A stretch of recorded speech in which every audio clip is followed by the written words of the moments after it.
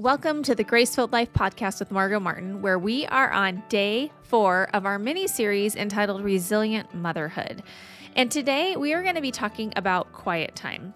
First of all, if you have been jumping around and maybe you just randomly found this episode, I would encourage you to go back and listen to episode 20 because it's talking about what it actually means to be resilient. Because being resilient means that we're stretched and we're bent and we always come back to our firm shape.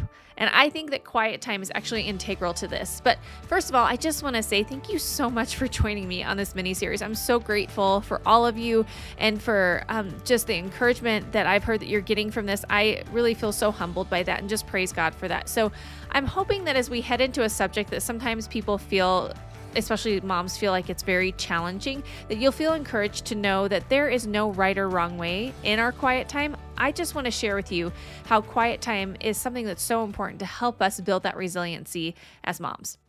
The words quiet time kind of make me giggle a little bit because where is the quiet in motherhood? Someone tell me, because I have not quite found that yet, because motherhood is loud, it's busy, and lots of times we don't have moments alone. Like, for example, I went to the bathroom earlier today, and I kid you not, in the matter of 30 seconds, I had two knocking at my door saying, "Mommy, where are you? Are you in there? What are you doing? Why are you in there?"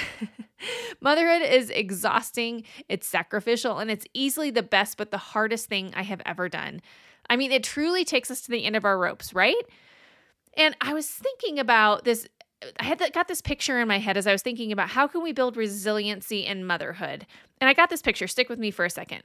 Have you ever seen someone scale a rope? Like maybe at a circus or Cirque du Soleil, or maybe you've been down to a resort in Mexico and you go to their shows and someone's scaling this rope. And I am always amazed at the amount of strength that it takes anyone who scales a rope to actually do it, because they are undeterred. Even when it starts swaying, they have this, and they have this firm grip, and they know that they're not going to fall, and they are confident in their abilities because they've practiced and they have a firm grip. And here's the thing about motherhood and resiliency. Motherhood will bring us down to the end of our rope, and we will fall off if we don't strengthen our grip. We will break, we will bend, and we will feel like we can't get back up. But strengthening of our muscles, of our spiritual muscles that will make us more resilient, can only happen through asking God to help us and spending time with Him, right? Resilient motherhood will be built as we strengthen our grip. I still don't think that I will ever try to climb a rope, because that doesn't seem like fun to me, and I don't have that kind of upper arm strength. But I hope you get the picture here, because I think that that's kind of the picture that I want to have of, like, instead of like, I would just slide right down to the end of this rope, right? Because that's not my strength.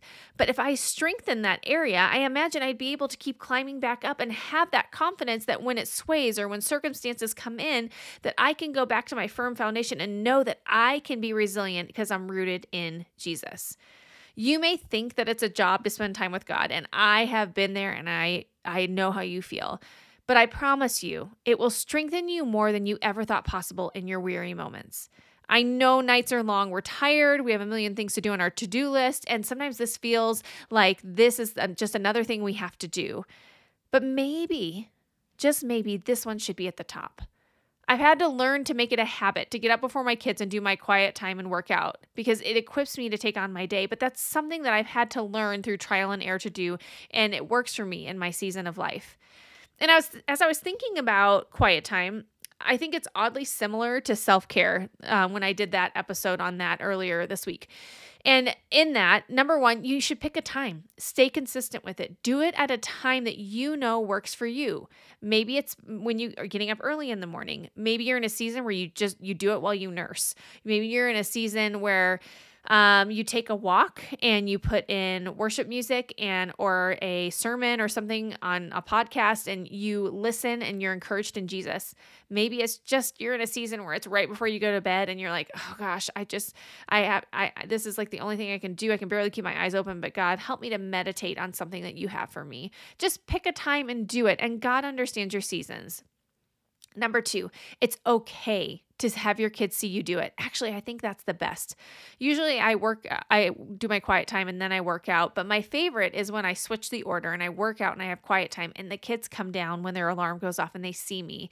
Because if they don't see me doing it, how are they going to see that it's important? And when I tell them that it's an important thing for them to build too, right? And number 3, Kind of like what I talked about with self-care, that habits form a discipline, right? We become disciplined as we create these habits and we stick to them. It's the same thing with quiet time. And it's also something that we really need to, number 4, give ourselves grace in if you miss a day. You just get right back up and you try again the next day, right? And sometimes it's different, like I said, in different seasons. And I feel like that's something that I'm going to keep saying, because I know that some of you are in a season where you're like, this feels impossible to get up early. Well, it might not feel so impossible in a different season, or if you just try to do it, but give yourself grace. God gets you. He gets your heart. He understands.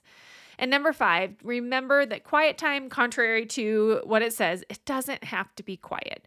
It might be with your kids running around. It might be as you're sitting in the pickup line for the car to pick up the kids from school. It doesn't have to be quiet. There is no right or wrong way to do it, but sometimes we're in seasons where it just can't be quiet.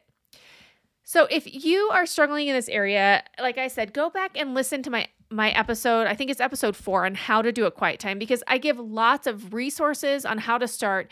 But I just want to say to you, if you don't know where to start or how to do it, start with the book of John or Psalms and read 1 chapter a day and meditate on it and really just ask God how you can apply it to your life if you don't know where to start.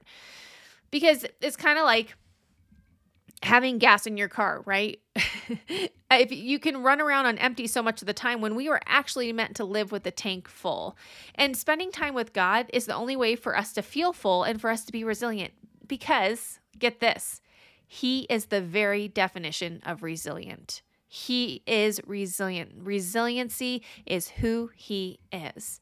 And when we spend time with God, He builds up that resiliency in us, right? Because in Psalm 16:11, it says, "You make known to me the path of life. You will fill me with joy in your presence, with eternal pleasures at your right hand." Do you see that that is a promise, that you will fill me with joy in your presence? So when we spend time in His presence, He will fill us with joy. It's a promise, right? Romans 15:13 says, "May the God of hope fill you with all joy and peace as you trust in Him, so that you may overflow with hope by the power of the Holy Spirit." I like this one. Listen to this. Psalm 81:10. "I am the Lord your God, who brought you up out of the land of Egypt. Open your mouth wide, and I will fill it." He will fill us. He will provide for us. He's going to give us His Spirit. Through His word, He promises that if we come eager and hungry to Him, He is going to fill us. I don't want to repeat myself too much, but I would just highly encourage you to go back and listen to episodes 3 through 5 if you need help in this area, because like I said, there are so many practical tools in that episode. But this is what I want to leave you with.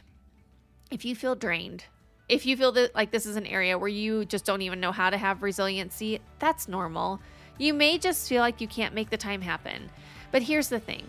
Maybe it just is you laying in bed at night, listening to the Bible in your headphones or your AirPods right before you go to sleep, or even just reading one verse that you repeat in your head as you fall asleep.